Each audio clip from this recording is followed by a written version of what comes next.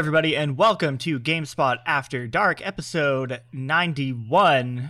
I guess it's technically after dark because we're recording in the morning this time. It's been a busy week, a lot going on at GameSpot, but we're still here to make time for all of you and the podcast. I am your host, John Luksepke. I'm sorry to say once again that Tim and Lucy were not able to I thought you'd say sorry for being the host again. Well, that too. I mean, Oh, you're great. Oh, thank you. But it's okay that I'm here because I'm also joined by a wonderful guest to help make this podcast excellent. Once again, I'm joined by Michael Heim. What it do, baby? Returning is Ben Janka. Is this the first time we've gone after dark on the opposite side? I think, because it's the morning? Is this the earliest it's been? I think so. I mean, no. After dark. What happens after dark? It's morning time. It's morning. I mean, I can't believe we full circled it to a morning show. Also, hi. And for the very first time, Evan Langer. Hello. Thank you for having me. Any of you who have listened to our spoiler cast for our Persona episodes might be familiar with Evan, big Persona boy. This is true. Yeah. the rumors are true, as it turns out. Damn, he had some hesitation there. He's like, wait, Am I? I? I thought I hated Persona. No, Persona sucks. Morgana, get out of here. Wow. Evan is a lovely person, and I'm glad to have him here. And I miss working with him, and I miss seeing him in real life. So that's my testimonial of Evan. So everyone could trust my review of Evan Langer is like a 9.5 out of 10. Oh shit! What did I do to lose the other 0.5? The 0.5s. I mean, I'm saying Yeah, I know exactly what you're saying. Yeah. I get you totally. What graphics, that's like a 9, and then like audio, formula. yeah, Cool, yeah. Reviewers tilt, Reviewers tilt, I give a 10. The sound, I give a 10. Graphics are probably a 9. Okay, I'll live with that. No, I'm good with that. We can sell a lot of copies with that. Yeah. Well, Evan, since it's your first time on, we're going to be doing the Dayton. Oh boy, it's morning. The Chris from Dayton, Ohio segment. Cue the music. Chris. And there we go. All right, Evan, why don't you tell us a little bit about yourself, what you do here at GameSpot, and some of your favorite games? Well, hello again. My name is Evan Langer. I'm a video producer here at GameSpot. I started as a video intern almost 2 years ago in June 2019. I've been here ever since. In terms of what I do, I mean, there's a ton of stuff over the years. I do a lot of like the Nintendo stuff for video, preview, review features. Done a lot of stuff with my boy Kurt, who I love working with. I did True Fiction. When we did Save State, the news show, I was the editor for Generation Next. I used to live switch the podcast when we did that in the office. I'm sure there's plenty of other things, but I won't waste more people's time. So there's a bunch of stuff there. What I like playing, I guess I kind of already said it, but Nintendo first-party games. The first system I ever owned was a Nintendo GameCube, and the first game I ever owned was The Wind Waker, and I'm pretty sure my life trajectory has been set at that point. So yeah, usually whenever there's like a Nintendo first party game, I'll check it out. As we said at the top of the podcast, Persona, I do love Persona a lot. Persona 5 Royal is my second favorite game of all time behind Wind Waker. Recently got into Yakuza thanks to the 3 people on this podcast. Yeah, there you go. That's the vibes. He's the young crime boy over here. Yeah, I'm still new to it, but over the course of quarantine, I played through Yakuza 0 through 7 and Judgment, all very, very fantastic. I mean, other than that, I also like Sony's first party stuff. Most people call it playing a movie. I like the fact that you're playing a movie. Is there anything more I should say? I just want to say that Evan has done everything. And he's done everything well. And that's my boy. That's my second testimonial. Right there. Thank you. No, I appreciate that. Because you were talking about like true fiction and like actual like production, like stage production or like shit like that. And I'm like, oh damn, I almost forgot that's how far you go back, because Evan's a young boy. You're like, what, you're like 22, 23, and I'm like, you've done it all already. So thank you. This motherfucker's a star.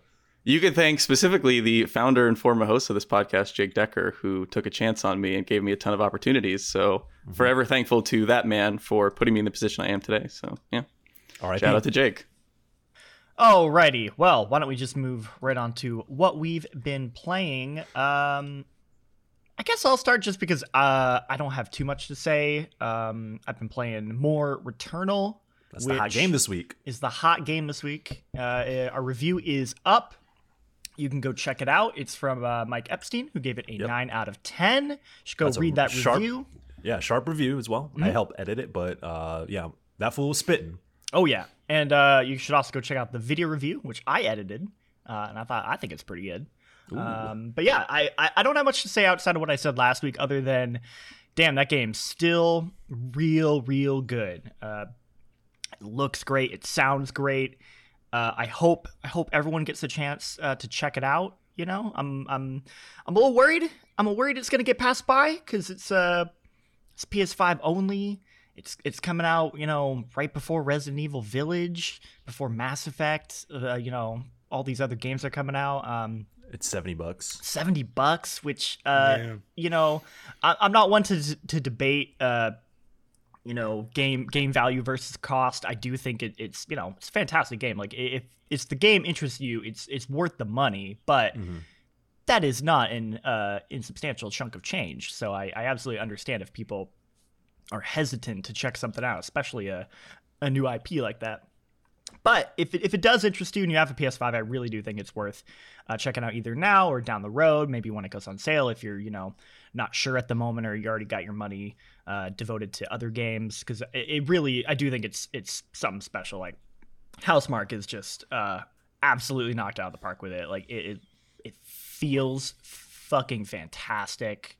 It looks great. This is the kind of game you want to put headphones on. You want to get that Tempest 3D audio going. The DualSense, like it's a good showcase of the PS5, I would say. Which I think maybe like that's kind of my hope, is that I think people with PS5s are maybe they've been itching for like a good next gen game to really show off what their systems can do, and this is definitely one of those games. So yeah, if that roguelike structure like interests you, if you're into sort of like creepy alien mystery kind of, you know, like it's got that deep lore. Phil Hornshaw, who's GameSpot's like lore boy, he loves spitting about like Destiny lore all the time, and he was like, dude, like I gotta talk to you about the lore in this game. And I was like, oh shit, okay, all right. So Phil Loreshaw yeah. that fool be putting out 10-page things for edit. He's like, a quick edit on this Destiny lore thing. I open it up, I'm like, this motherfucking oh my god. And like, I don't understand shit, but you know what, it's well put. So you can trust Phil on your Returnal lore. You can. That's what happens when you read hella books. You get all the lore. Yeah, he's a wild sci-fi nerd as well. He is. So yeah, he also has been playing it and loves it. So yeah, I really can't recommend it enough.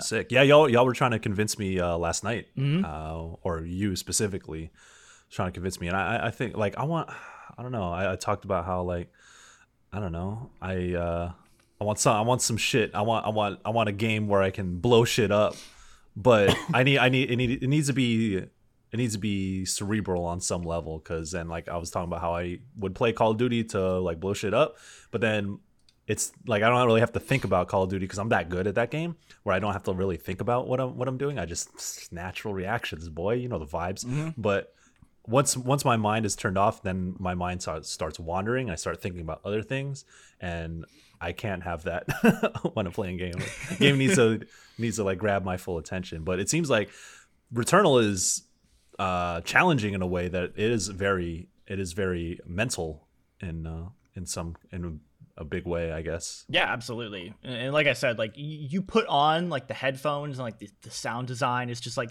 you're in it. You're in that game. And I mean, when that combat gets going, you have to pay attention because it is like wild. Like there are, you get to these like really big combat arenas where there's been so many times that I've died just because I'm like focusing on like the 10 enemies in front of me, but then there's like this guy like teleporting, he just comes in right from behind and gets me. So like you have to be just like constantly paying attention to your surroundings and kind of like you know, on the move. Like if you sit still for like even a moment, you will die. So if you're looking for a game that is just demanding your attention at all times when it comes to like the combat. Like Returnal's got you covered. Ooh. All right, then why don't we move on to Michael? What have you been doing this week? Shit. So I poured my heart out about Nier Replicant last week, and that's all I fucking think about is Nier Replicant. That game fucked me up. I've said as much last week, but it's almost the same feeling that I got. I talked about this last night when we were just chilling. Is that back in 2017 when I finished Persona 5, like I was in a mood where like I couldn't play anything else because my mind is like preoccupied with trying to process the Persona 5 experience. And so I played Nier Automata in 2017, but I couldn't play it right after. I tried playing it right after Persona 5, and I was like, I'm not thinking about this game hard enough in this moment, so I'm gonna put this off and I'll play it later. And I eventually played Nier Automata later that year, and it was my second favorite game of 2017. But right now I'm in that mood where I've finished Nier Replicant, and like I can't play anything else because that's the thing I'm thinking about. And if I try playing another game, I'm still thinking about Nier Replicant. It's like, So the closest thing, so this is what I did in 2017. After Persona 5, I played Persona 4 Golden, and that was the only game. This is the only game that can capture my attention in this moment. So I feel like it's the same thing. So I'm replaying Nier Automata right now, and it's fucking wild. I think I may have talked a little bit about this on the last episode, but noticing a lot of things I didn't notice before about Automata that are connections to Nier Replicant, like. You go to the desert in Automata, and the machines in the desert are wearing the masks and wearing the capes, and they have the face paint of the people of Facade, which is the desert area in your Replicant. And there's also a side quest in there that is where the machines are exactly replicating the culture and the practices of Facade. So if you play Nier Replicant, you know that the people of Facade have they're governed by rules, and they have like hundreds of thousands of rules, and it's kind of a parody about, you know, overburdens of laws and rules and regulations in a society and all this other shit. But the machines are imitating that in a way that's like, that's a direct connection. I'm like, holy shit! Like you would never know about that connection if you hadn't played Replicant. So I'm expecting a lot more things like that. But just straight off the bat, I think so. I think about Nier a lot. I have since I played Automata in 2017, but I think that now I have a lot more life experience. I have a different level of emotional maturity, and I'm paying closer attention to smaller things now, because back when I played in 2017, it was, okay, I'm going to finish this game in a span of 4 or 5 days for Game of the Year. Oh shit, this game is like one of my favorites in recent memory. But in doing so, you kind of get lost in the sauce a little bit, and like the finer details kind of, you're likely to miss the finer details, especially if it's your first experience in a particular franchise. So this time around, I'm picking up everything. I'm taking it slow. I'm doing many more side quests. I'm talking to all the NPCs. I'm not trying to rush through the game. Like I did a decent chunk of side quests back then, but now it's kind of like I'm taking my time because I want to, and the finer details matter a lot more to me. So it's been a really weird experience in that regard, but it's the only thing that I can do. Like that's the only thing that's gonna fulfill me in this moment. And so, yeah. And I've listened to the soundtrack so much. So now I'm hearing those songs play again now, and it's like, it's this motherfucking song. Like, let's go. Oh my God. It's something to replay that game in a very, very different context. I think that, like I said before, like Nier Replicant is kind of this tentpole game for me, where like I understand myself a little bit better after having played that game. And then so with that mentality in mind, I think that I have a different, if not better, understanding of what Automata is trying to say, or at least how that game makes me feel. It's a lot more complex in that regard. So before it was like, yo, sad, sexy robots. Oh, damn, this shit's sad, kind of philosophical. But I feel like, yeah, it's sad, sexy robots, but it's a lot more personal. I feel like this experience it's a very personal experience. So yeah, that's what I've been up to, and that's what I'm gonna continue to do. Cause damn, that's just like, yo, men will literally not go to therapy and instead play sad video games. Hell yeah. Sometimes sad video games are better than therapy. I mean, you know. But not gonna get therapy. It's just, you know, that's just low key expensive. Yeah. So, you know what I'm saying? Yoko Taro is my therapist. Speaking of that, I think that probably a little bit after this podcast goes up, I'll have my interview. I recently interviewed Yoko Taro for his press rounds for Nier Replicant. This fool pulls up to the Zoom meeting, and it's like Square Enix. It's like the translator, the Square Enix PR from US and Japan. And this fool pulls up, and his Zoom avatar is Kermit the Frog. Like an animated Kermit the Frog that animates when he's talking, and like his head movement. So like I can tell he's like gesturing and moving around as I see the Kermit the Frog neck like stretch and his mouth open. And I'm asking questions like, yo, you gotta tell me about Kaine, tell me about Emil, tell me about like your design philosophies and all this, like you make it sad video games, like what does that say about you? And I'm looking at this goddamn Kermit the Frog avatar, tell me about human existentialism. And I think it's like the funniest shit because that is so on brand for him. I feel like that it has to be that way. That's the most. It's the only way. Canon way it could play out.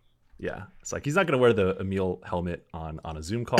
So No. What's the next best thing? Kermit the Frog. You know what I'm saying? Yeah. Yeah. I'm just like, yo, this fool, goddamn. Dude, that's one of my favorite memories of GameSpot with you is when we got to do the Yoko Taro interview for the Let's Play. yeah, where we like did a little Let's Play and then like we were very professional. We were like, okay, we're gonna be very professional about it. And then like after it was over, we were both like, oh, could you sign our copies? Like we just immediately like switched to like fanboy, like oh, can we get a photo? And Oh yeah, that was so funny. I remember that exactly because we brought our copies of the game to have them sign. And the funniest shit too with that was like he went on a lot about why he like doesn't like making public appearances, and I think he's said as much in like past interviews, but he kind of reiterated a lot of that when I talked to him.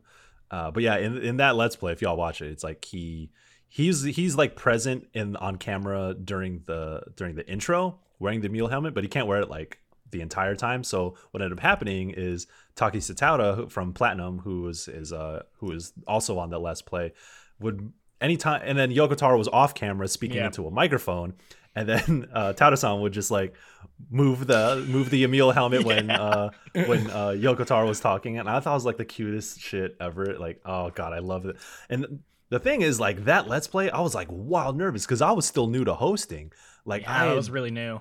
At that point, I had only been doing scripted things, and I'd been on like a couple episodes of the lobby at that point, but I'd never done like, it was live to tape, but here's like you are doing a Let's Play with a big name developer, 2 of them actually. You're on your own, have fun, and like shouts out to Mike Mahardy for the boy, Mike Mahardy for like letting me take up that opportunity because he was like, I think you would be better to do this, and I'm like, yeah, shit, say less, man. But that was a huge learning experience, and I'm really, really thankful that I got to do that. Even though you could tell, like this like, oh, he's feeling it.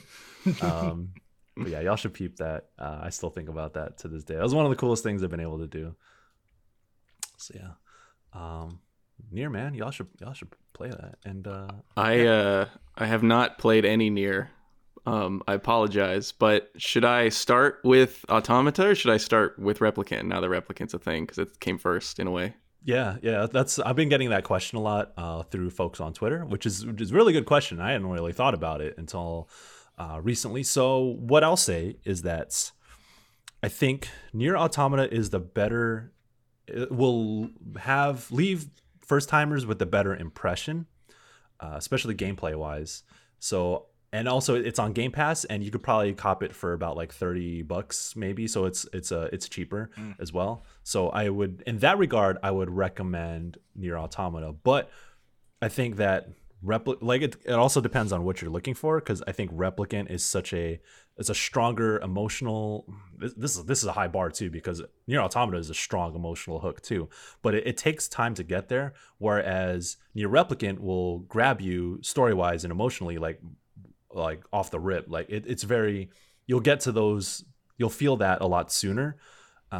Because the thing about Nier Automata is that it builds towards that and like kind of leaves that breadcrumb trail to then hit you towards the end. Whereas Nier Replicant's like, here are the characters, here's who they are, here is their personality straight up, and then now this band of misfits is fucking shit up. So I think that so I would recommend Nier Replicant if that's more of your vibe, or if that's more of what you're looking for. I would also recommend Replicant first if you're already set on playing both, because the connections that you will make going from Replicant to Automata, I think that there's you'll get a little bit more out of it, and that like the references especially. So I would go 50-50, but I don't know, I would maybe try Automata first, see if you vibe with it. You probably will, but yeah, Replicant is one thing. Or what I would recommend people is play Automata because it's a better impression, then play Replicant, then replay Automata, and then start to make those connections. So you play that shit 3 times, you know what I'm saying? Including all the other playthroughs that you got to do. Then you go hit up all 3 Drakengard's because you're in too deep and there's no hope for you. Yeah, I'm gonna do a let's play stream of Drakengard 3. Get a PS3, play Gestalt. Got a Daddy Nier. Just see that. I miss a flipping Coffee Dad's voice. Sojiro Sakura. Yeah.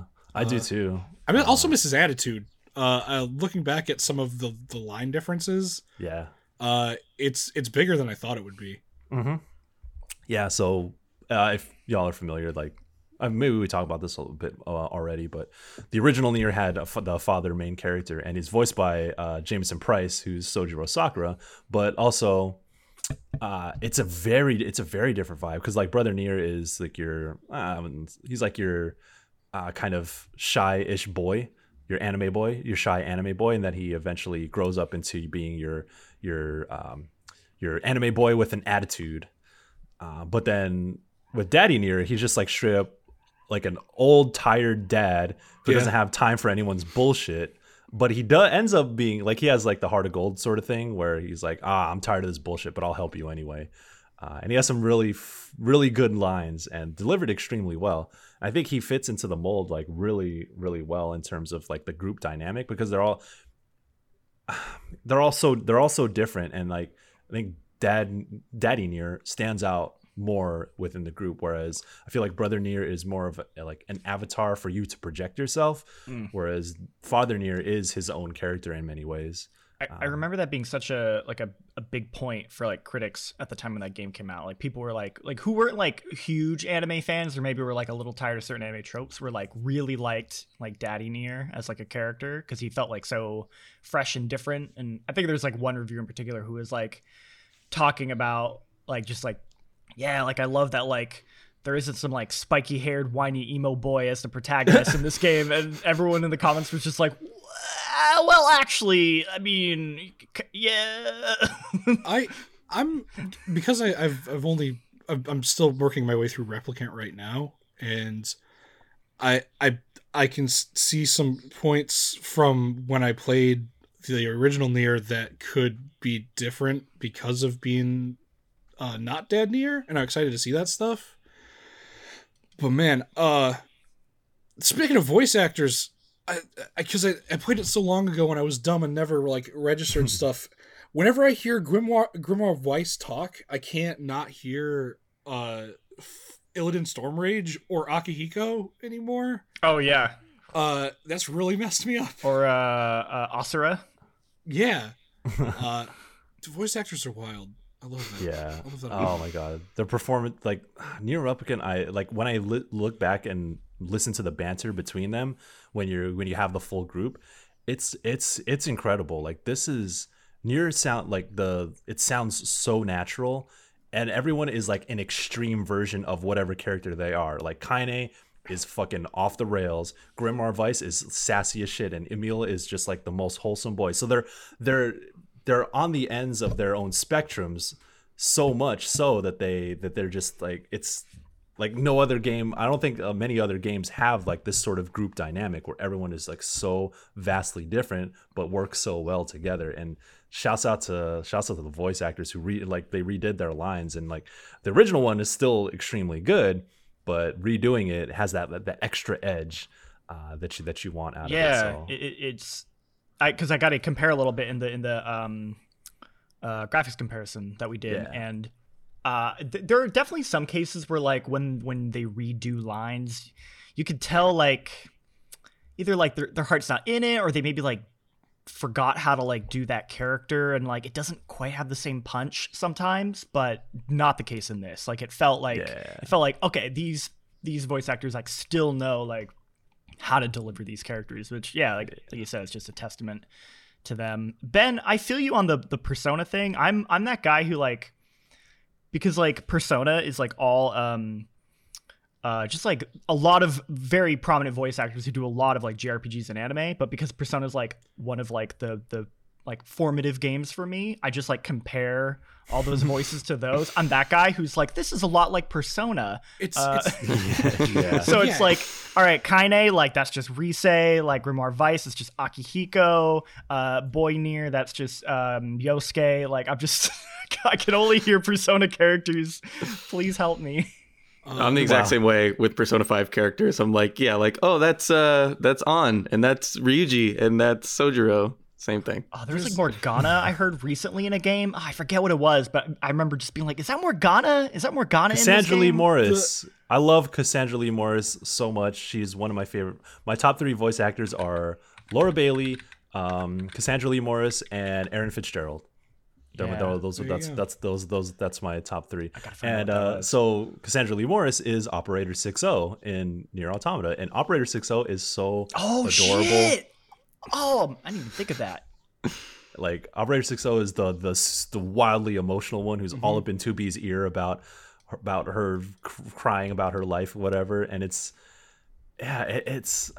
she's great. And that aspect of Nier Automata also fucked me up. Is like, because now I know the story, so a lot of the aspects, like the emotional aspects of like the androids and robots stuff, it's just it's unsettling in a weird way. But yeah, shouts out to voice actors. Yeah, you know what I'm saying? saying? Bug Snacks. She was in Bug Snacks. Oh, there you go. It's one of the Bug Snacks. I was just like, that's Morgana. That's Morgana. There's the girl who works at Survive Bar with Solid Snake. That's also Cassandra Lee Morris. And that took me forever. I was like, what? I know this voice. And then I was like, oh, okay, that's Morgana. I get it. Oh, if you play the English version of Yakuza 7, the English dub of Like a Dragon.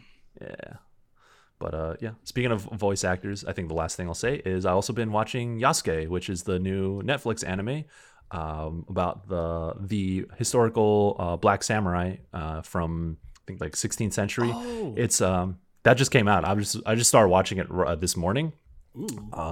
So yeah, it's directed by and produced and made by LaShawn Thomas, and I've been watching the English dub because it's I think that there was a lot of effort put into the English voicing, but also because LaShawn Thomas, American, so also from the Bronx, BX all day. Oh shit, I actually hit my mic, but yeah, it's I'm still getting into it. Still early on. I'll probably have more things to say about it later, but it's fascinating because Lakeith Stanfield, who y'all may know from what's that one movie he did that was really weird with the horses and shit. Kind of low key spoiling.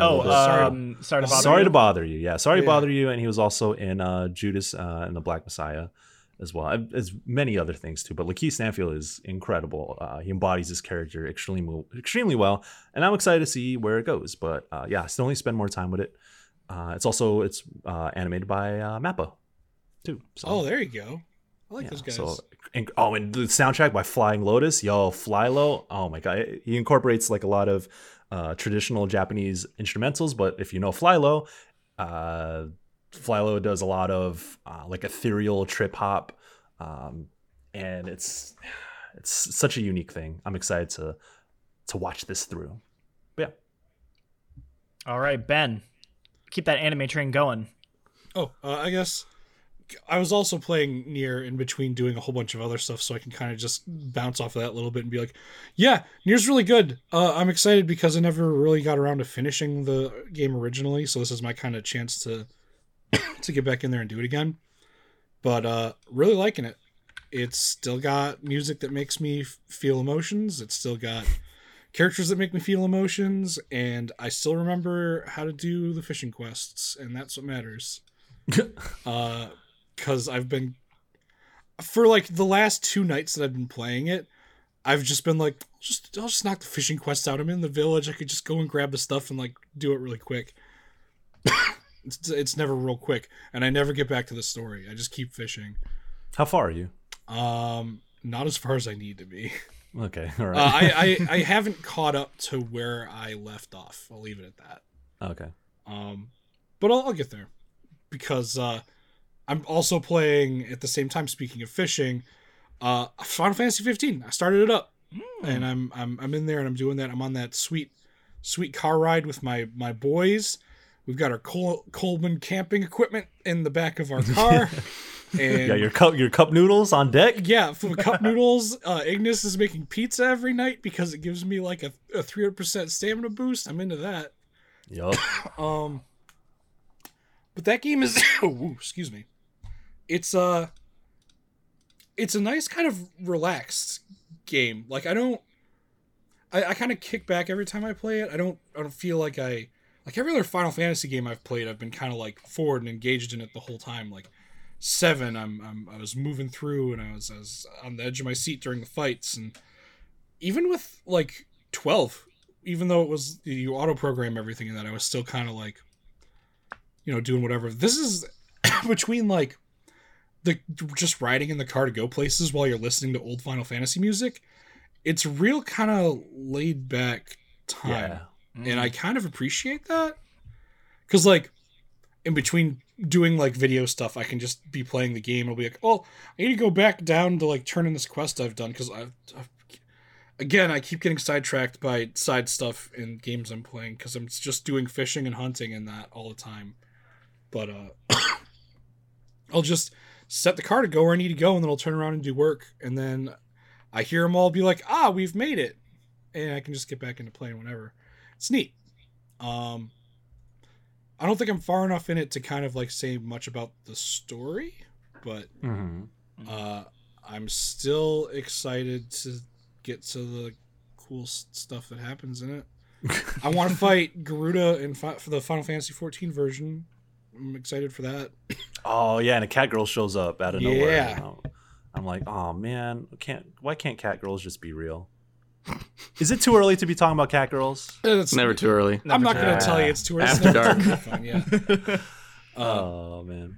But yeah, I like that game. I'm excited to play more when I have time and I'm not playing another thing. But the thing that I've been dumping most of my time into is Ziv, because of course it's always Ziv. And I can't stop playing it.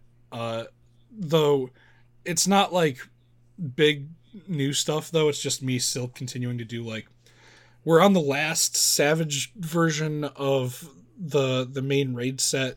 Ooh, you're on E12 now? Yeah, that fight's so much more in the Savage version than it is in the regular version, and I kind of really love it.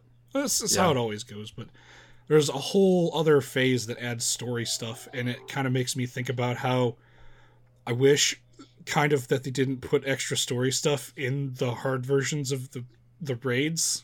Mm-hmm. Like what can you hint at what that is? Because I'm curious, and I don't think I'm not gonna say who it is, but you literally fight an entirely different boss. Oh shit! Like you do the regular fight up to a point, and then big character comes down, and then you fight them. Ultimecia. There you go. Thancred Prime. Oh, flip it! I love the flip it, the Savage version of the Thancred fight, yeah. Because it's chaotic all over the place all over time, and there's no downtime in between stuff. But Anyway, I probably shouldn't talk too much about raid things because there are a lot of people who probably are just like, this is dumb. What are you doing? But yeah. I love your passion. I've never played the game, so I have no idea. Yeah, you're like Thancred. What is this? What are I you love talking it. about? Keep going. But outside of that, I've actually taken it upon myself to embrace the PvP in Ziv, which is not something normal people do. It's not. Oh. It's not great. Coming from like Warcraft or any other game with PvP, it's interesting. It's not like unplayable, but it's not the best. But there's a really cool set of armor that I can get if I continue doing like ranked arena stuff. Mm-hmm. And if I get to be in the top 100 on the data center, I win it. So I'm going to be beating people up until the end of whatever part of the season we're in and hope that I get that armor because it looks neat. Damn. I touched PvP once and I was like, because I wanted to get like extra tomestones. Yeah. Because it's the only thing left that gave me like hella tomestones and before to upgrade, like before the reset. And I was like, what the fuck is this? Yeah. What the fuck am I doing? I was just running around and people were like, hey, you're supposed to be at point D. I'm like, point D's nuts. Like, I don't know what the fuck I'm doing. They went this weird route where they're like, let's not do like capture the flag or a game mode that inherently makes sense when you step like into wherever you're at. Let's do a giant 50v50 v50 where you have to randomly grab points that are worth random amounts of points, and also when you kill people you steal points from them, but also if you don't die when you're killing people it makes you stronger.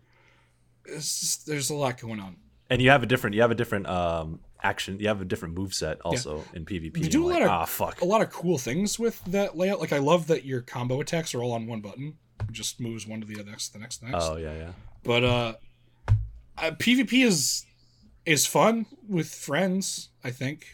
We used to bring like a whole group of like 8 people in at one point and just kind of be like, let's run it and try to win stuff because there are a lot of cool rewards in it. But yeah, so I've just been doing a lot of raid stuff, doing a lot of PvP stuff, running the near raids because you have to run all of them again to upgrade your gear, and that's where I've been at with that. Sick. Play Ziv. It's a good game. Final Fantasy 14, not Civilization. You can play Civ too, but definitely play Final Fantasy 14. Yeah. All right, moving on to Evan. You've been playing another big game that is out this week. Yeah, I've been playing the other hot new game, Snap Pokemon New, where you photograph that Pikachu character. Why did you type it like that in the sheet? Because it's backwards. Snap Pokemon New Pokemon Snap. I thought this was going to be a judgment joke. Right. I was ready for the judgment joke. No, I'll get judgment next. But yeah, so before I say anything, you should read our review on GameSpot.com by Janae. It's very, very good. Very good. She gave it an 8 out of 10. She took the approach that like she played the original when she was a kid, coming back to it. Full disclosure, from my point of view, I only played the original for the first time like a month ago in preparation for coverage of new Pokemon Snap. I'll be completely honest, I was rather disappointed by this game. I felt it was a little too rooted in the original Pokemon Snap. It tried too hard to kind of mimic what that game was, and for a game that came out 22 years later on much more powerful hardware, I felt they could have done a lot more with it. The story in that game is like paper thin, and it does not conclude in any meaningful way. The whole game is presented like visual novel style with like 2 characters kind of standing there in front of text boxes. And they do this. Novel. But it's like, I feel like it's Pokemon. It's one of the biggest franchises in the world. They couldn't do more than just like the same 4 animations over and over again in front of a text box. There are some animated cutscenes. They're very few and far between. And there is some voice acting, but it only happens sometimes, not all the time. Hold on. I'm going to interrupt you. This is a very important question. I need you to answer it. Please. Does Professor Oak still say wonderful whenever you do a really good picture? Professor Oak's not in this game. It's a new professor. Does the professor say wonderful? I need to hear someone say wonderful in a really weird voice. No, he does have like little quip. He doesn't say wonderful, but he says little quips, just like, great job. And like, great job like is good, but it'll never top the weird, like, wonderful. Yeah, it's not that voice has a very distinctness to it, which I also love. But this guy's more, I guess, just regular. He's not really that interesting in any way. Dang. I know, it's very unfortunate. But yeah, they all have like there's this character Rita, and she's like the typical like hee hee, like yay. And that's all she does. It's rather annoying after a while, but yeah, the gameplay loop is just to take the photos. And I think the best way to summarize it is that if you looked at the trailers and you saw that gameplay and you were immediately sold, like, yeah, you'll like this game. But if you looked at it and you're like, well, that looks interesting, but I want to wait and see if there's more, like, no, there's nothing more. That's it. And I honestly found the gameplay loop pretty not fun after a while. It's the same courses over and over. And I made a video about this, which I don't know if it's up yet, but it will be up soon whenever this podcast, I think goes up Friday morning. But the game is also very, very cryptic. The game does not do a very good job of telling you what to do to progress in the game. You'll like beat a level and then you'll just get like shot back to the menu. And there are certain things that you need to do to progress the game it doesn't tell you about, but then there are other things added later. It's really confusing. And I found myself, because I played it before release, stuck so many times, and I was just like, what are you expecting me to do? Even in like the original Pokemon Snap, when you finished a level, like Professor Oak would give you a little thing being like, if you get this many points, something cool will happen, or oh, if you hit this switch to unlock an extra path, something cool will happen. This game doesn't do that. It's very, very cryptic, and it adds all these different things over the course of the game you wouldn't know what to do with. And I know Janae had the same experience because we spoke about it. But yeah, if you love the original, I guess, and you want more of that, that's cool. But I mean, honestly, this is going to sound harsh, but like, this could have been a GameCube game. Like, it could have been Pokemon Snap 2 on the GameCube. They didn't do a whole lot with it to make it take advantage of the Switch hardware. It's still on rails. It's still like very preset levels with preset characters. And because all the characters are visual novel, not animated most of the time, it's like, you could do 3D models on the GameCube. So yeah, I was rather disappointed by it. So that's kind of my take on it. Can I you'll know if you want it is really where it is. Can I still go to my local Blockbuster and print out photos? No, unfortunately, but Damn. you can buy. They're making that Instastax printer. I forget the name of it, but they're making it compatible with the Switch, so you can print your photos from your Pokemon Snap. Oh yeah, you're right. Okay, that's actually kind of cool. Yeah, I'm still interested because I think there's just something about the like relaxing nature of the original Pokemon Snap that I want. Like, listening to I'm reading Janae's review. It's just like the vibes of just like, I'm just gonna take some cool photos of Pokemon. I'm like, yeah, I want to do that. I just want to hang out for an afternoon and take cool shots of Pikachu. And today I'm gonna get Pikachu on the surfboard again. It's gonna be great. Yeah, and I remember as a kid, like, because I didn't own an N64, but I like go over to a friend's house and play, and like just like trying to like figure things out of like, like, oh, I heard if you throw this into like the, if you lead the Charmander over to like the volcano, he'll turn into like Charizard and he'll like, come out and stuff. And like, I just remember like cool shit like that, like, like just sparking my like imagination and like wanting to like poke at it and find all like the cool little things. And even though it's maybe hasn't evolved or like done anything new, like you said, like, if it still captures that vibe, I think that'll be enough for me. Yeah, that I should say, like, yes, like the actual gameplay of the photography, like, is still pretty much the same, and it's still like really good in that respect. The way the game kind of works this time is that you unlock additional research levels as you go through the levels, so you unlock a certain amount of points, and when you unlock new research levels, it gives you kind of like new versions of the levels, and that's where you find some of the cooler stuff with the Pokemon. Like, that's where you find the higher level photos. So it's not like the original Pokemon Snap where like there might be something hidden in a level, like you might have to unlock the next version of the level to find something like that. But yeah, I mean, the photography gameplay is still exactly what it was, and like the new stuff they added, like the like little glowy orbs, they're kind of like the pester balls in the original game. They're very similar, but like, yeah, they add some new things in there for sure, and that part's still fun. But even kind of like you said, like after a weekend or like after an afternoon, like it's up to you, I guess, if you really want to keep going with it. It's there's not a lot there. You're just going through the same levels over and over and over and over and over. All right. Okay, what else have you been playing? Right. Evan hates Pokemon, just like how he hates Persona. Yeah, no, Pokemon sucks. No, Whoa. I mean, no. Hey. No, Pokemon's fine. No, the game is good. It's just I felt it was very bare bones and it felt very cheap in some areas. And for a game that's from one of the biggest franchises of all time, I felt they could have gone further with it. But it basically just does mimic the original in a lot of ways. And if you like that, that's great. I mean, you get more of that. But anyways, I'll move on. I've also been playing the PlayStation 5 version of Judgment. Yeah. Now we're talking. Hell yeah. You can go check out on youtube.com/GameSpot or GameSpot.com the video I did putting the two side by side.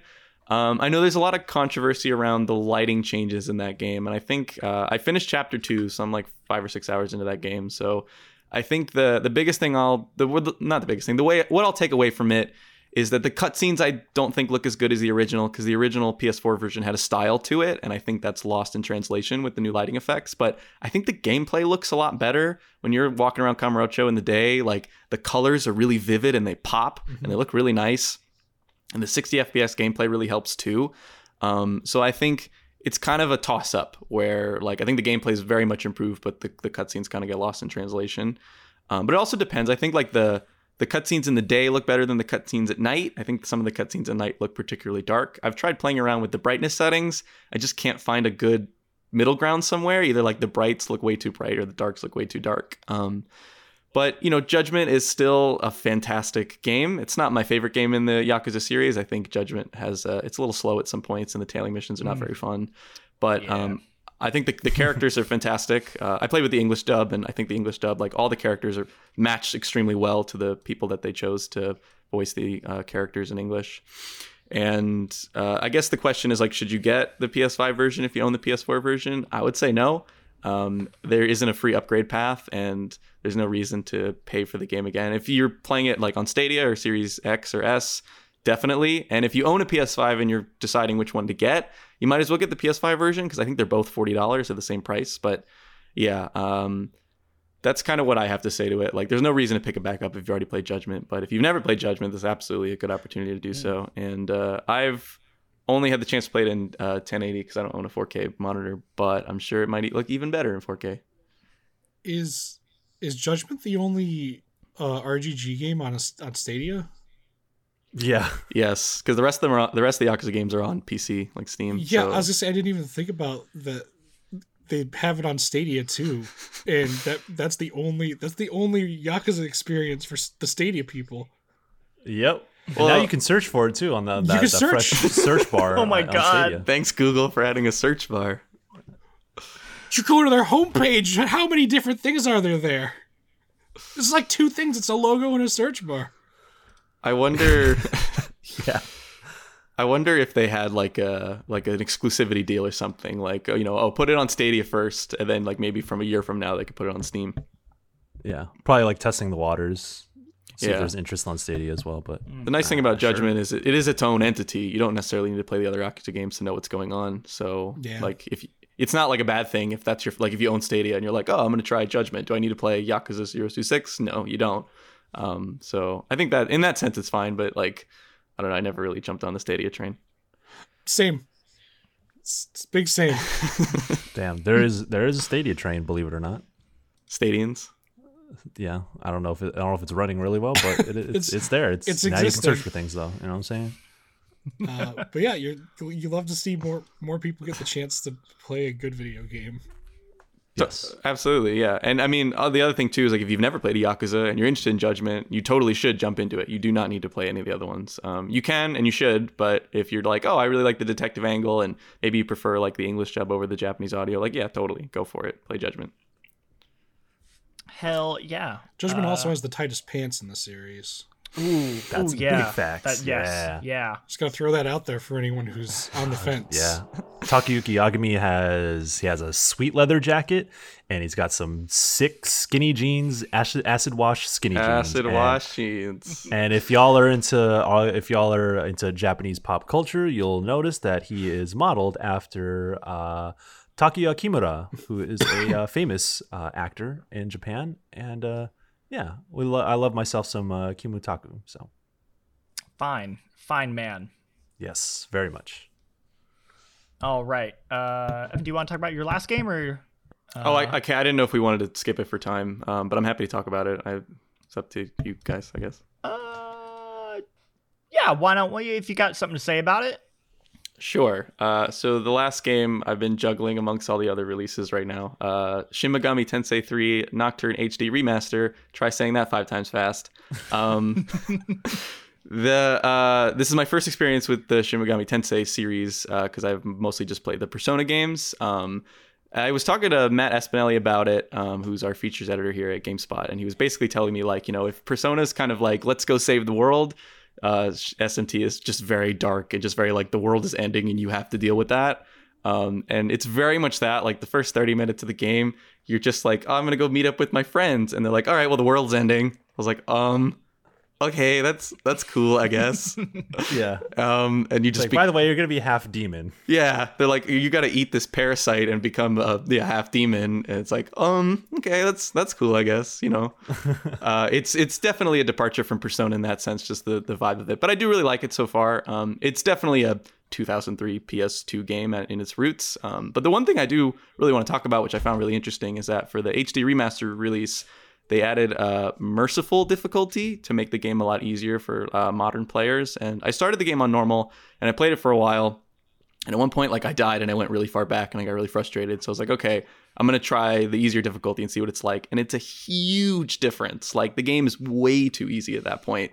You can basically just hit the auto button and just breeze through most of the fights. I think there's just too big of a gap between merciful and normal. Like, if you're playing normal, you might be in for a little bit of a challenge. But if you play on merciful, it's a little too easy. I turned it down to merciful, and I've been kind of like breezing through the game. I was like, should I turn it back up at this point?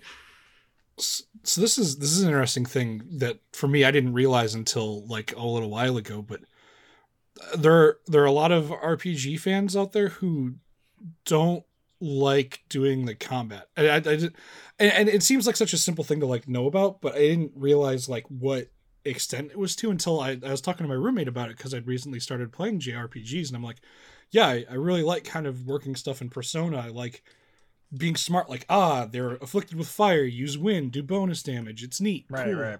And he's like, I don't want to waste my time with any of that. I just want to do the social stuff and see the story and get out. And it sounds like that mode is less of a curving the difficulty and more of a thing to appeal to the people who are just like, I just want to get my story and not worry about doing the combat, which could be a good or a bad thing. But yeah, it's the way I kind of see it too is that like it's a long game, and if you're just mostly looking for the story, like you said, like this is a great opportunity to just like truly experience just the story. You're not like, well, do I have to commit 60, 70, 80 hours to this game? I don't know how long it is because I haven't finished it yet, but I know we're only talking about like an early part of the game. But yeah, it's a little too easy. But yeah, I mean, for people that just want to experience the story, this is great. This is a great opportunity to play this game and just truly get through the story. And I know there is multiple endings in that game, so this is also a good way too to just like, I want to experience all the endings. I can go back and just kind of breeze through those ending sections again. If I don't know when you necessarily start the path towards any different ending, but I would assume it's a lot easier this way. Well, right on. All right, well, I guess time to move on to our topics for the week.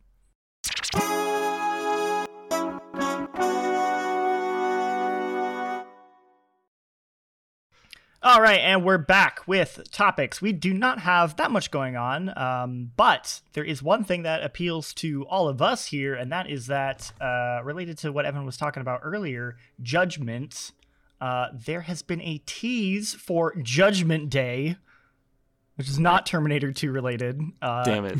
Unless Ryuga Gotoku's getting the Terminator license? Getting the Terminator license. Yes. Wow. Yes. Terminator in Kamurocho. Wow, love to see it. Make it like a Dead Souls where you just like kill a bunch of Terminators. Oh, I mean, yeah, Oh. they've done shit like that before. They could, I think it would fit. yeah, I'm in.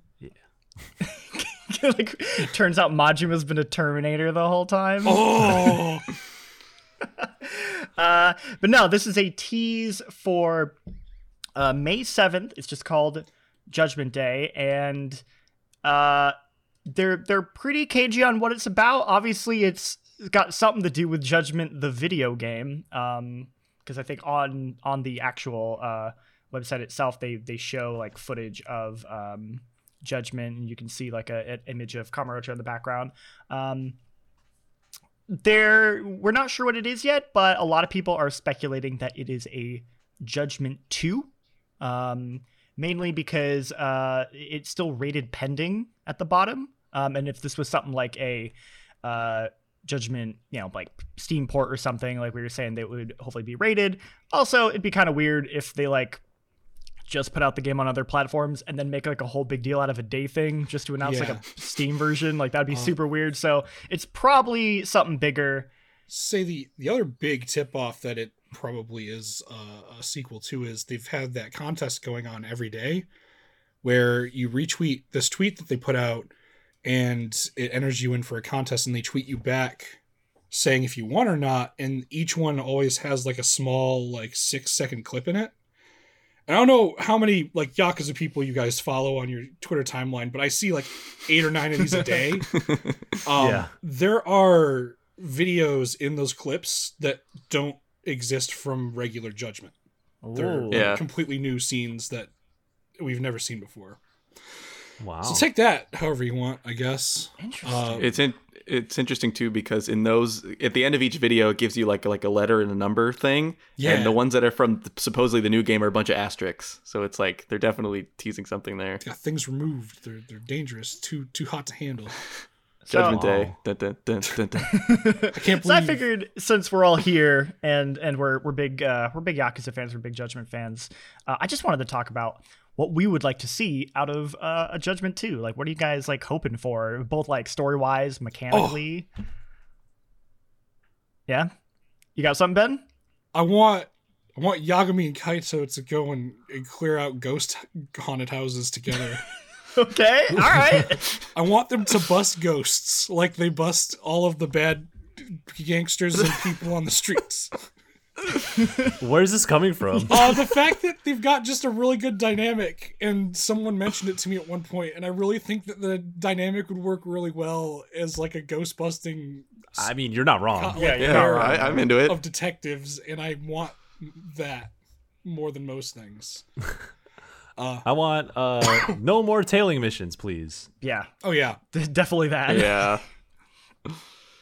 I think I don't know, this is kind of I guess a soft answer, but like I would just want more Judgment. I think that the way that the story unfolded in the original and like how it was like this unfolding mystery until you eventually got to this point where like everything tied back together, I thought was just like really well done for a detective mystery. And I was like, yeah, just give me another one of those. Just give me more It's even- Yagami it and was Kaito. Yeah, it was even surprising for a Yakuza game where you sort of expect that kind of shit. But like the big reveals and like the true nature of what was happening was, I think they did a really good job of keeping it still mysterious. Even by the time that you see all the information, you're kind of like, oh wow, I didn't see that. But yeah, I think that definitely hit that kind of thing again. Oh yeah. Totally. I think realistically, I'd also kind of want to see. I mean, realistically, of course, I want the ghost stuff always, but realistically, I think I want more uses of using evidence you find to like Yes, deduce yes. things. Because I was like, we're gonna get put into like court cases. I'm gonna be able to like yell things, Phoenix Wright status. It's gonna let me do all this cool stuff. And there's like one time when you get to do like some questions in a courthouse, and I was like, "This is okay. I guess this is fine. I don't need to do it." But I Yeah, want that. I definitely feel you on that because the most of that stuff was for bonus like experience points, but it Yeah. didn't have an effect on the story. But I mean, the way RGGs their storytelling has never been about like branching paths. So I would wonder how they would incorporate consequence of like whether or not you like if you get different scenes.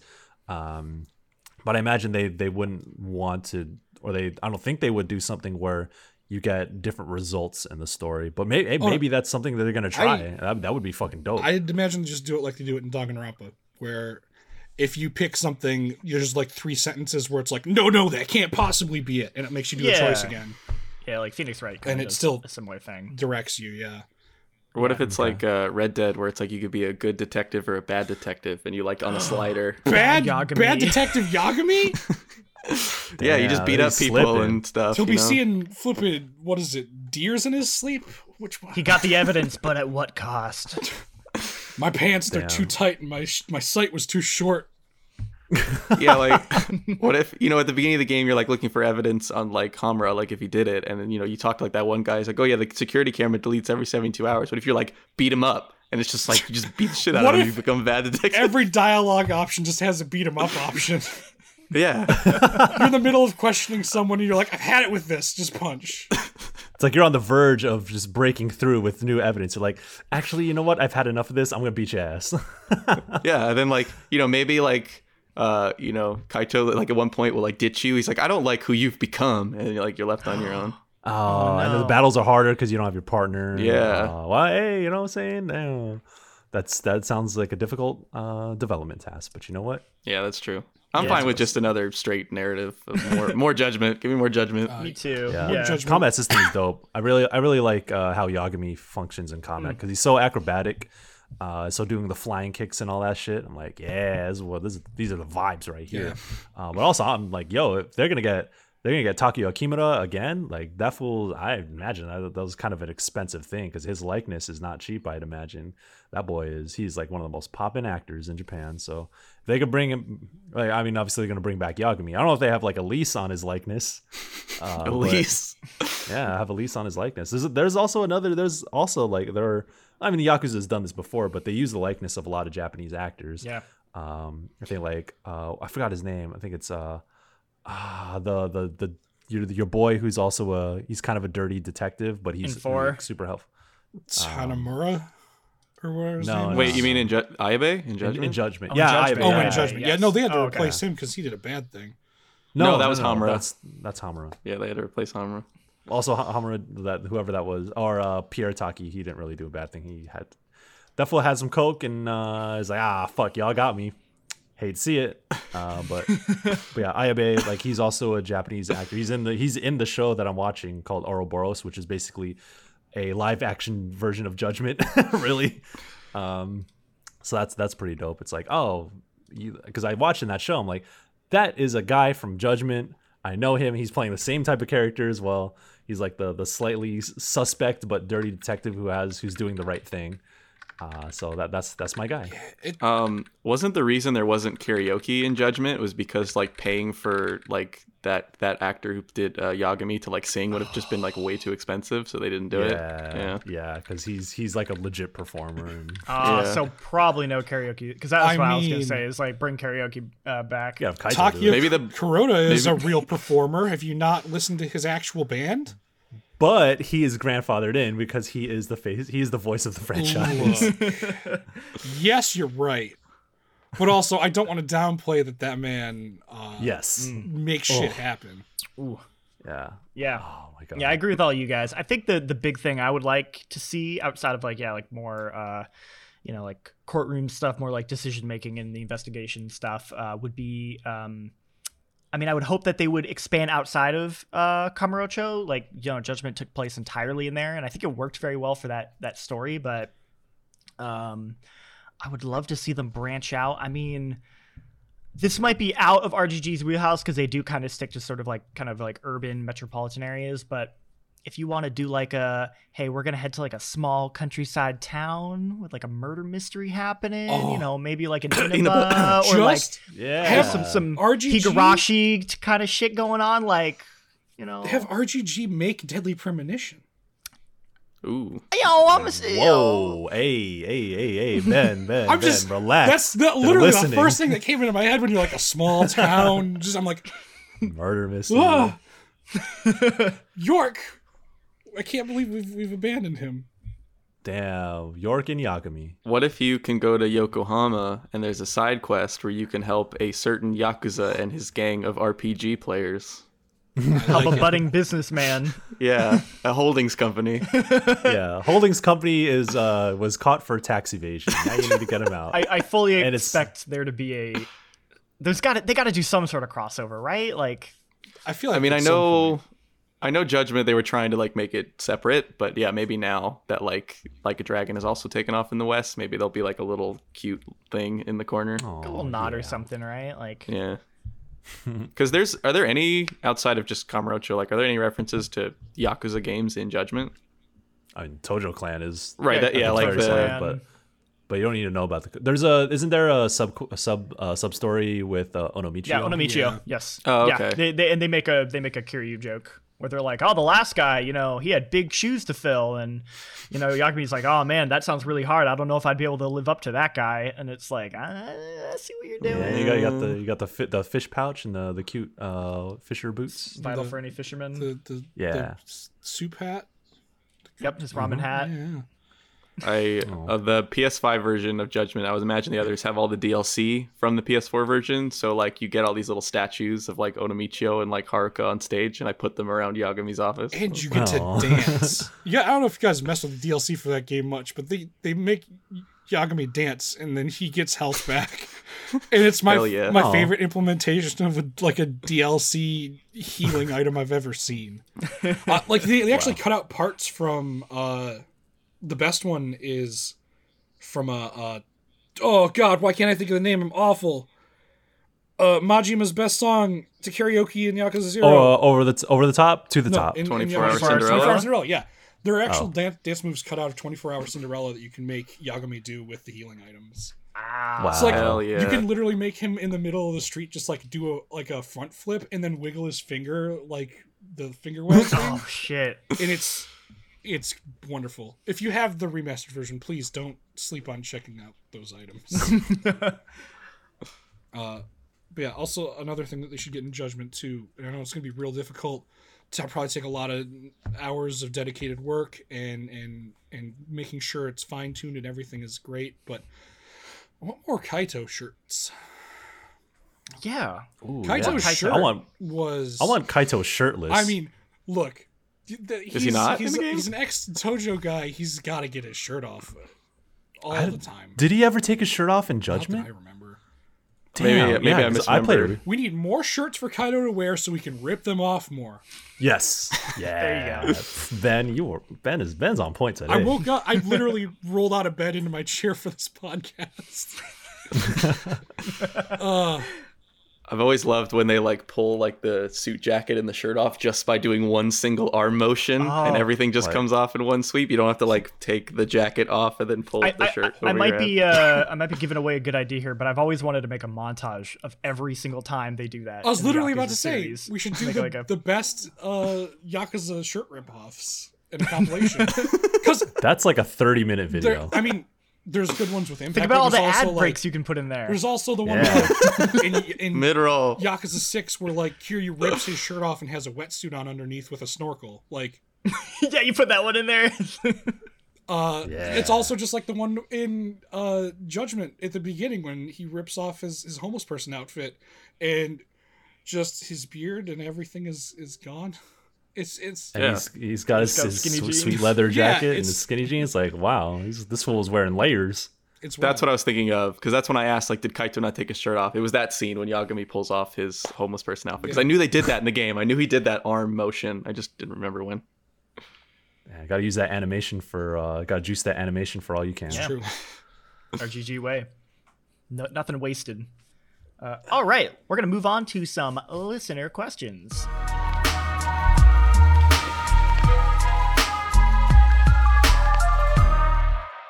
Okay, so if you want to give send us a listener question, you can hit us up at afterdarkpodcast@redventures.com, or you can join our lovely Discord. We have a channel there where people can submit questions. If you want to join our Discord, you can always hit me or Lucy James up on Twitter. I'm at John Luke Psyche, and Lucy's at Lucy James Games. All of our questions today come from our lovely Discord. I'm going to start with the first one. We're going to try and hit a couple that we weren't able to hit last week, as well as some new ones. This is from Trilans, who says, do you have a controversial remake / next-gen version of a game that is your way to play the game instead of the original, i.e. Metal Gear Solid 3 came out on PS2, but you could play it on 3DS? I have opinions about both of those games in particular. Okay, I want to hear that. Metal Gear Solid 3 on the 3DS is, even though it lets you crouch walk for like the first time ever in the entire series. Well, I think it like borrows from like 4, right? It's like it looks like it. Yeah. 4, or it did it around the same time. I think it came out after 4. I think it came out after 4. Either way, it's great. You can crouch walk in Metal Gear Solid 3. But that game is inferior to every other version of Metal Gear Solid 3 because it is a 3D game where the main character is stereo blind, and that doesn't make sense. I say it all the time in the office. It's my go-to joke for it, and I have to say it on the podcast because it's just the thing that I do. And I'm sorry, but you can't do that shit. God damn. This motherfucker's got opinions. Anyway, I hope the delivery worked for that. But yeah, no, That was good. No, It did, love yes. Yes. Excellent. I'm actually kind of struggling to think of like a controversial version of a game I play. I don't know if this is controversial, but the first thing that came to my head was Ape Escape on the Loose, which is the PSP version of the original Ape Escape. I've never played the original Ape Escape, but I was also talking to Matt Espinelli about this, and he was talking about how like the voice acting's a lot better in the original than the PSP game, and I was just like, well, I just know the PSP voice is better. So I don't know if that's considered controversial, but that's one where it's just like, I like the PSP version a lot. Yeah. Maybe for Twin Snakes. Anybody? No. Twin I never Snakes? played it. No. I've we never played it, heard no. of Metal Gear Solid. Y'all don't fuck with Twin Snakes. No. Damn. Play the PS1 version. I love that we actually managed to play through that whole thing in the office. So Yeah. That was a good time. that was a very good time. But yeah, Twin Snakes That is was- a weird one. It was a weird one. It's worth experiencing, but I don't know if it's better. The real messed up thing is I realized during that playthrough that my memory of lines that I quote is from that version of the game and not the original because I've played it so much. Oh no. So I'm over here quoting the one that I like less. Damn.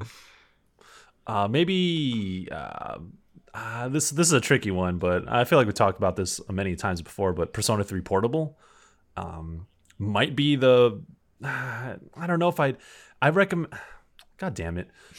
Persona 3 Portable only to play the female main character because she's the best Persona protagonist.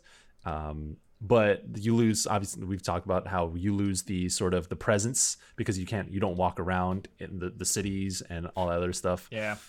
You kind of lose that, and that's one of the best aspects is kind of living in that world, and you just kind of move a cursor across a map instead, which doesn't hit the same. But god damn it, if the female main character ain't the best in the series and the music that comes along with it, I'm so close to recommending Persona 3 Portable over any other version of Persona 3, but I don't know, man. That's a good answer because I feel the exact same way, and like I never know what to say whenever someone's like which version, and I'm like well. It's like, do you have 10? You have a minute? Like, can we sit down and talk about this? Bring it back. We need that FES remake with the lady protagonist in it, and then just ship that, and then we'll Make never have that to, like never have to worry again.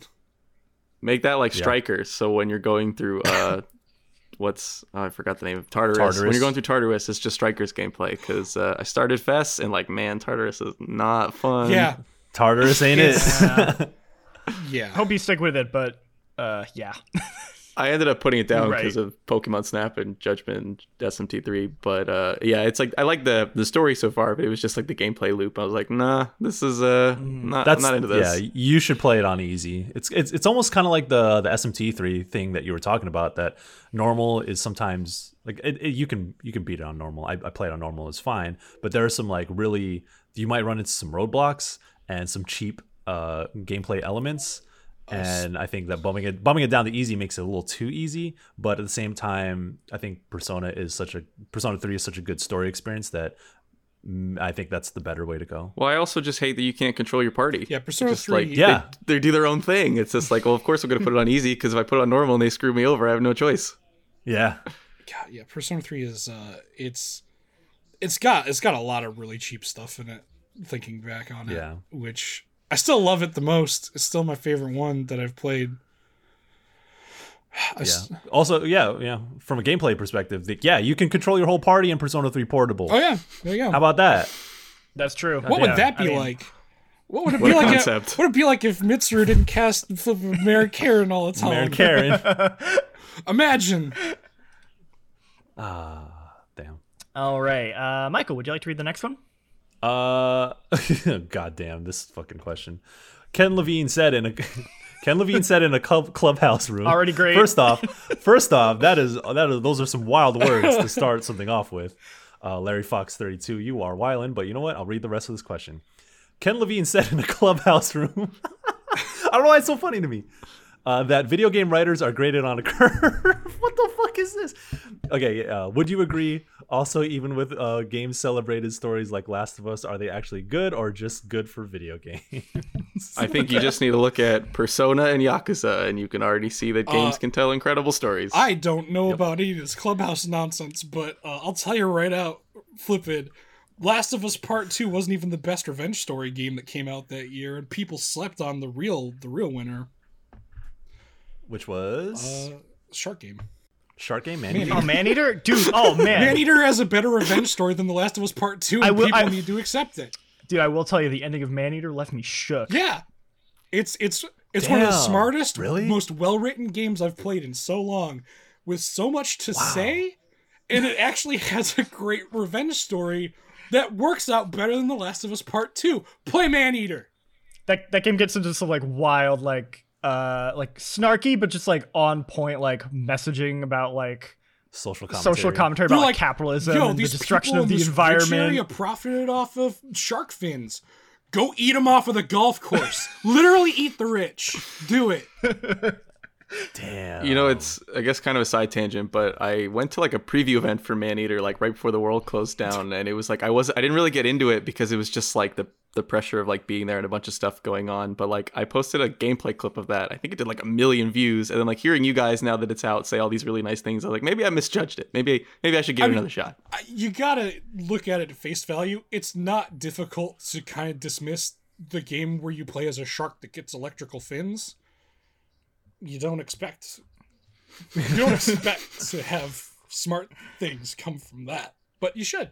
It's good. Yeah. It's a good time. Damn, that's a good shout. Yeah. I don't know. I would say I think I sort of just like naturally like think this is a weird argument to have, because to me it's like it's not that they're graded on a curve. It's that like I think just video game stories are naturally have to function and like be formatted differently. You know, like is sort of the thing. They have to exist in their own medium, and like maybe where it's easier to draw that comparison is like when a game is more like trying to aspire to be like a different medium in terms of its story without like properly taking advantage of like the medium of video games. So there, because it's like you couldn't tell the story of Persona 5 in like a in any other way. I think they try. You can't even tell it. You can't even tell it in an anime. No, the anime just doesn't. Anime just doesn't hit. Well, I mean, that's maybe I wouldn't go that far, but like this, like the act of living in that world is a part of its story. Yeah. Like what the actions that you were doing with your controller and the way in which you interact with that world is storytelling, and that like you said, it's not better or worse. It's different. So Persona 5 is a great example, but even more so, there are games like bring it back to Nier. You literally can't do Nier in any other genre. Like, that ending in Automata, I can't speak for the stuff in Replicant because I haven't gotten there, obviously. But that ending is not possible in a book. It's not possible in a film. It's not possible in a spoken traveling bard tale. You have to like actually play that and experience it and do it, and it can only be done that way. Yeah, and that's why I say that your actions, your own physical investment in it is a part of that storytelling, because like it's asking you something that you built, something that you own. It's asking you to do something very drastic with it, and then once you do, then you get that narrative payoff. Then you kind of realize what the game is trying to tell you, what it's trying to say. So I think that. And I mean, there are cases in which games try to be like movies, and I think that's fine.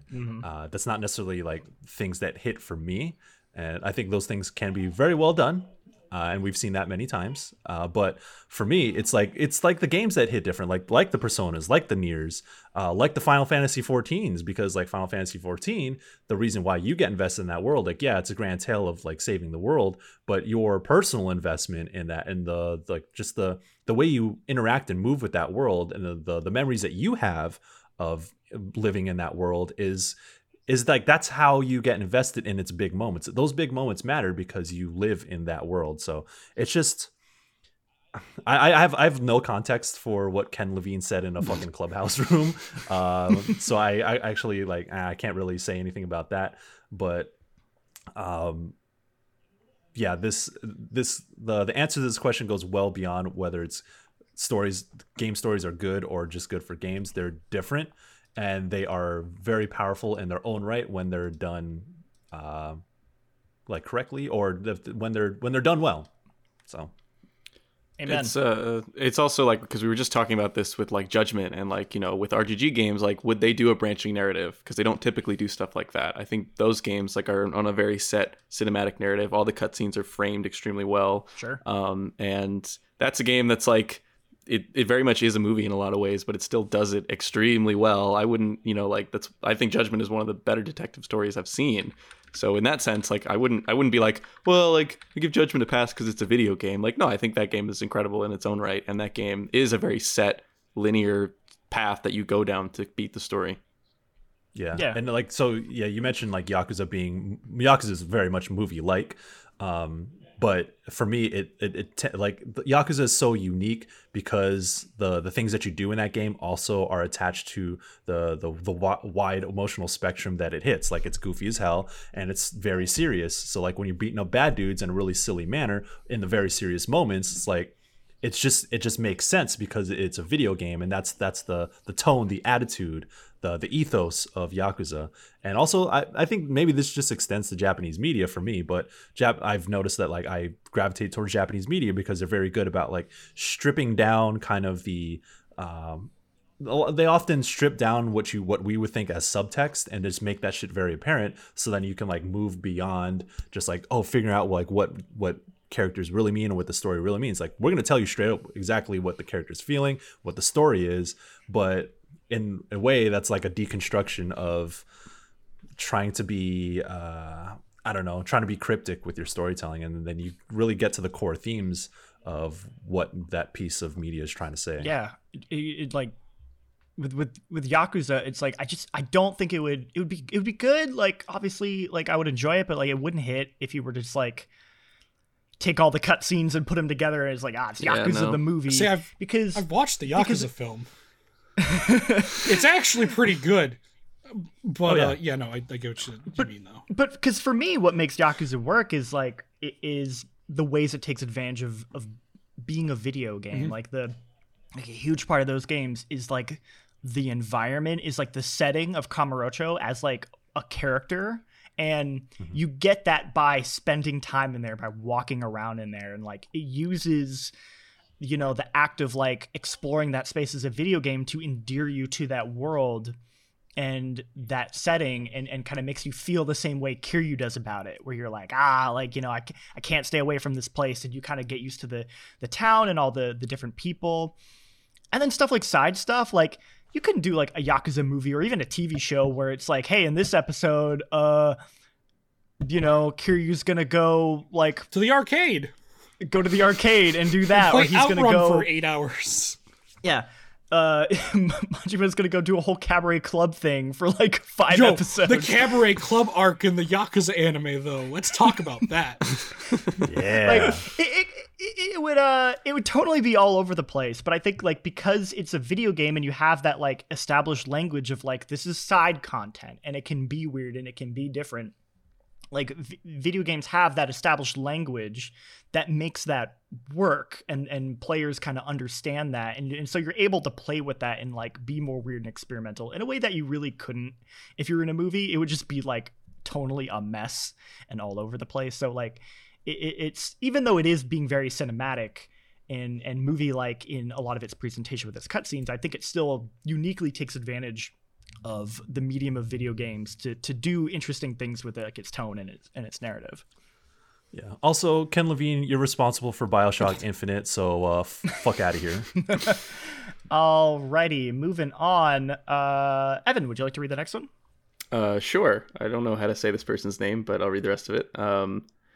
So I recently ended up using the Body Recovery Squad services in Valheim, and it was one of the best, most organized responses I have ever received when it comes to customer service. I suppose the question is, have you ever had your appreciation of a piece of media increase after interacting with the fan base, as opposed to the opposite, aside from the GameSpot After Dark fans? And that was from Ian Chilada. I think, yeah, Ian That's a Chilada. fantastic name. Perfect. Yeah. Well, thank you, Ian, for the question. I'm hunky now. Say, Michael, I feel like we might have a similar answer to this. I don't know if you want to say it like on the count of 3 or something. All right, 1, 2, 3. Ziv. Final Fantasy Yeah. 14. Yeah, yeah. Yeah, dog. You go first if you want to. Sure. Like Final Fantasy 14, I think that is, for an MMO, it's intimidating. I've talked about this many times. Is that, you know, MMOs are intimidating. There's a lot to handle, and there's a lot of pressure, especially in a multiplayer setting, that if you go into a dungeon or if you go into a boss fight, that you need to know what to do. Otherwise, you're gonna get flamed by the people that you're playing with. Final Fantasy 14 community is, at least in our experience, like, I'm not gonna say 100% across the board, because if y'all ever use Party Finder in the high level content, shit's a little different over there. But like, to get through the main content, like to get to the core stuff of what Final Fantasy 14 is, I've almost had like 100% success rate in terms of matching with people who are supportive, or at least, like, if you fuck up, they're like, don't trip, it's all good. 14 has it's low stakes enough, but like, the community is like, oh, you're playing this game for the first time, yo, welcome to like one of the best games ever, and that like, people react very positively to having new players, rather than like, oh, you're a noob or whatever. Like, when I jumped back into WoW recently, I was griefed a lot, and I think that because I was just trying to figure things out again, but it felt a little hostile from what I was used to. Jumping to 14, like, everyone's like, oh, you're playing 14, yo, let me gift you something, let me emote to you, let me like wave my Air traffic control glowing wands. Yeah, my glowing wands with you, and cheer and celebrate that, oh, a new player is here, this is cool. The community has been very supportive, and I think that that's helped me appreciate its world a lot. And I think that it comes down to two things: is that the Naoki Yoshida and their community managers, and the way they communicate with the fans, is very sincere and very open, also very receptive to the fans. And I think that he has such a strong demeanor in setting the tone for what Final Fantasy 14 is and what that community should be. So shouts out to them. And also, I think that Final Fantasy 14's story is so strong and such a central point of the game that that story is centered around being very empathetic. And you save the world, but the way in which you save the world is it's a very intimate thing. It's a very personal thing, and it's storytelling. So I think that the people who connect with the game, who want to be there, are invested in that story. So they kind of carry that same ethos into the way they carry themselves into the community. Final Fantasy 14. Yeah.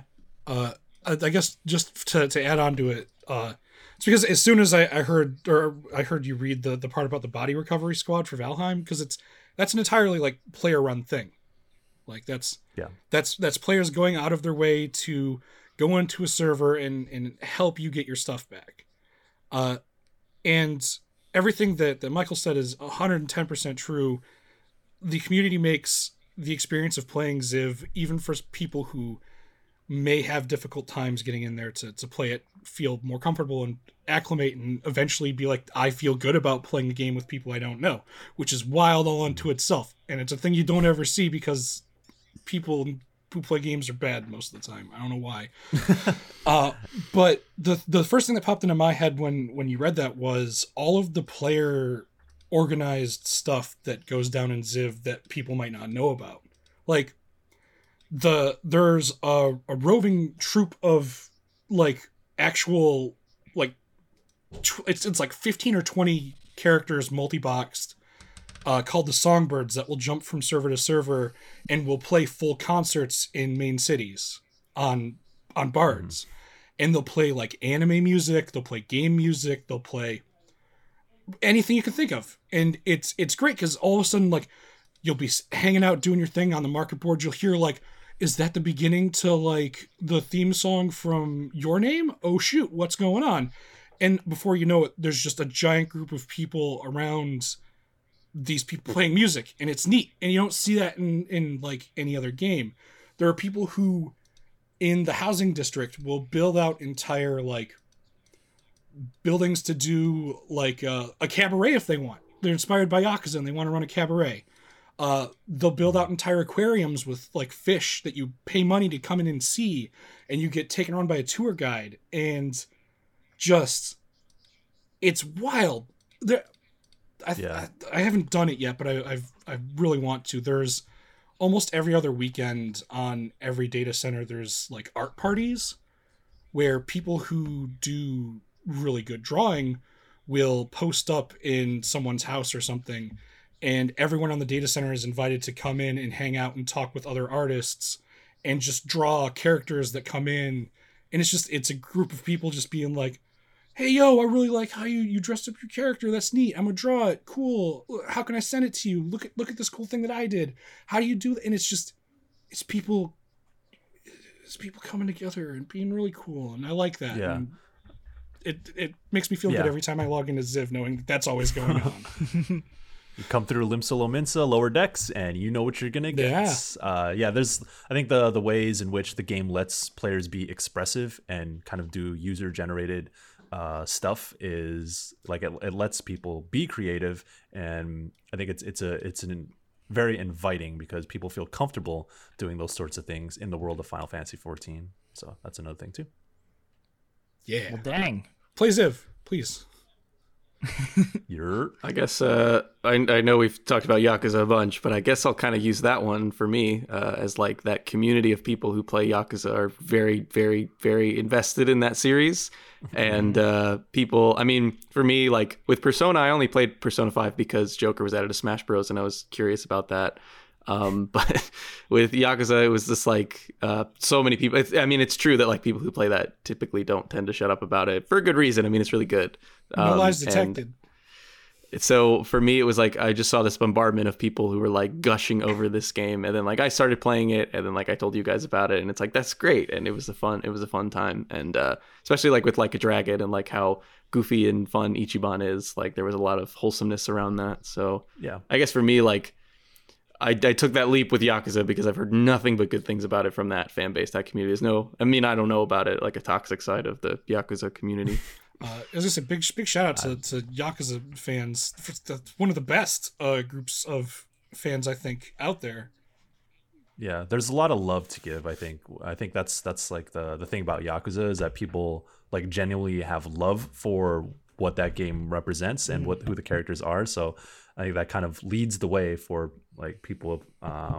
It's funny. It's a fucking action brawler game where you beat the shit out of dudes all the time, and for the loudest part of the fan base are the ones who love the wholesome stuff and like do fan art and say really nice things about, or just like kind of talk about its characters in very endearing ways and connect with the endearing side of things. Totally. My favorite moment in any Yakuza game is the beginning of 3 when you're like running that orphanage. Like there's no action combat to it, but like I love this very, very much. I want more of this. I was just a stressed old man trying to cut up an onion for curry, and he can't do it right. His kids are running around. And then like there's that girl like on the beach, and she's like, you know, kids like made fun of her at school because like you don't have real parents, and like Kiryu's like, no, like we're a real family. And I was like, aw. This is so wonderful. Yeah, it's like those games. What those games have to say set the tone for everything else. It's true. Be spicy, lend a hand. Play Yakuza, please. Just gonna ask everyone to play a whole bunch of games on this podcast. All right, we're gonna end it off with one last question. Ben, do you want to read the question I have highlighted a little bit down? I don't know if you can see that. A little bit down. Oh yeah, I can do that. Yeah, I see it. Okay, cool. Having heard people describe food as having good mouthfeel lately, I started thinking about what makes good button feel on a controller or related contraption. Which button, in your opinion, is the best or most satisfying in gaming?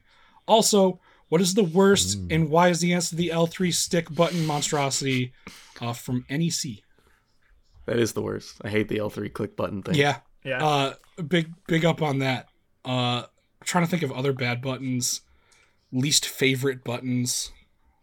Or good buttons. Oh, bad buttons. My favorite There you reggaeton artist. I don't. I think about a lot of good buttons. You know what about the DualSense? The DualSense, the face buttons are very syncy, is what I'll say. Yeah. They feel good to press. They don't feel good to mash. I play a lot of motherfucking Hatsune Miku Project Diva Future Tone, and the DualSense is not great for that. I don't think the DualSense is great for fighting games, and I don't think it's good for rhythm games. It is great for everything else, though.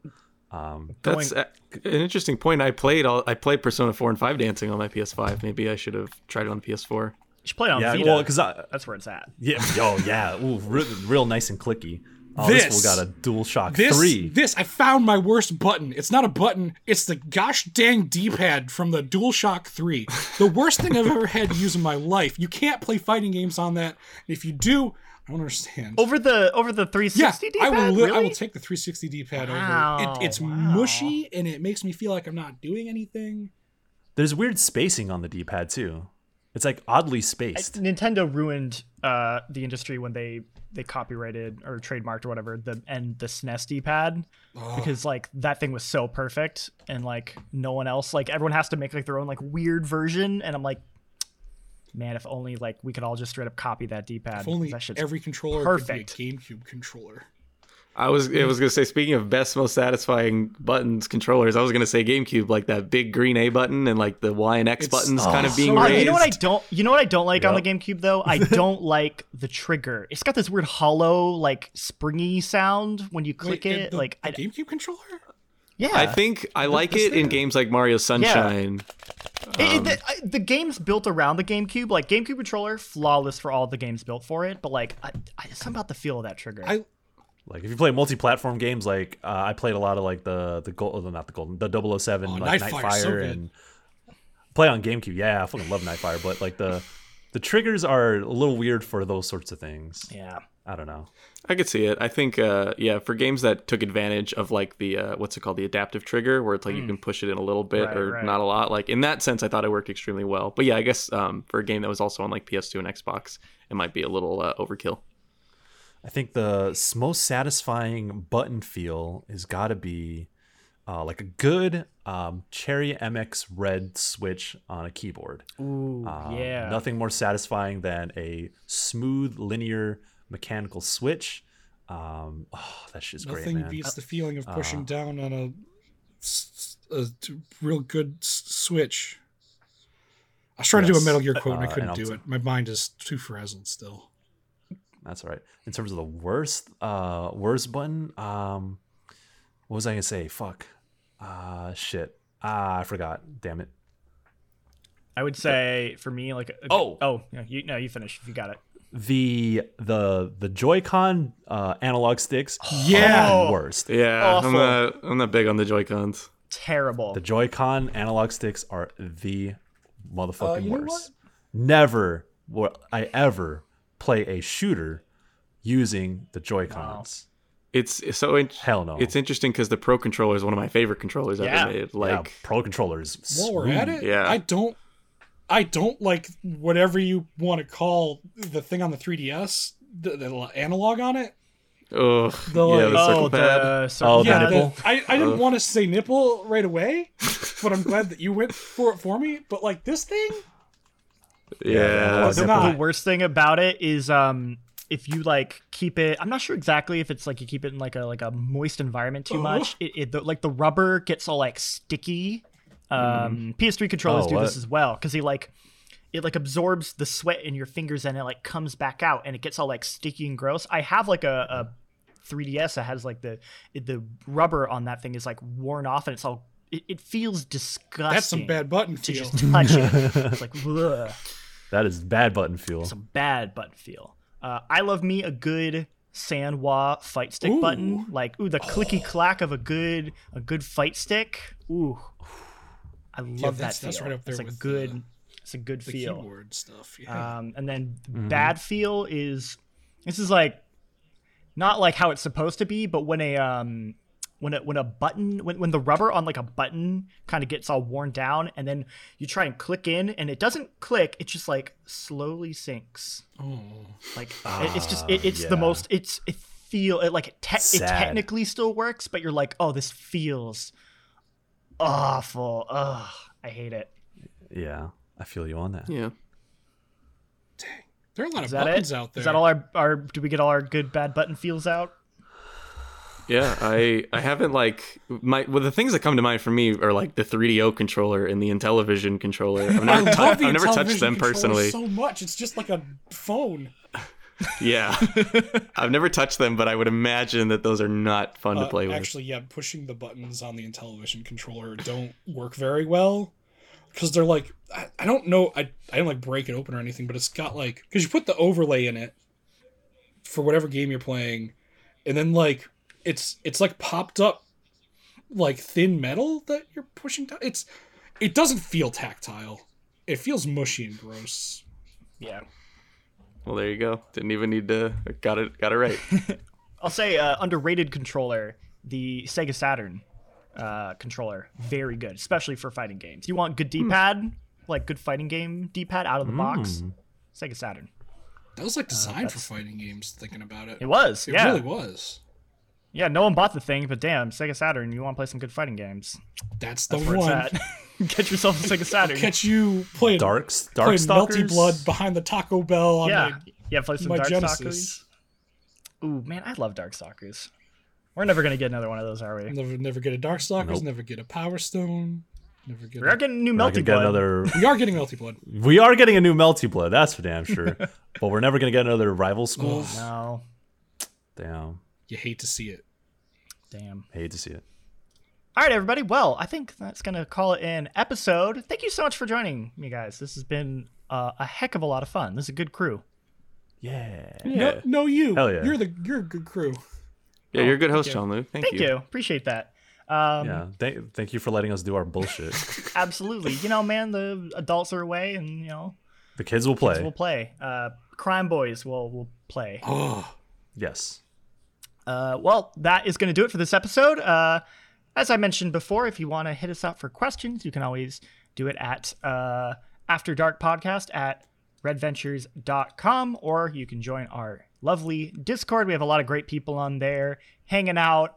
It's just a wonderful community of people, and I just want to say to all of you in the Discord, I appreciate you. I appreciate you guys just being in there, bringing good vibes, just talking about video games and, you know, whatever else comes to your minds. You guys are the real ones, and you guys make this job worth doing. A lot of fun. it's true. But Very much That's so. facts. yeah. Otherwise, I think that's gonna be about it. We'll catch you all next time. Peace. Adios. Bye. Oh, wait. Whoa, what? Hold on. Huh? No. Cancel. What? Stop Breaking the music. news.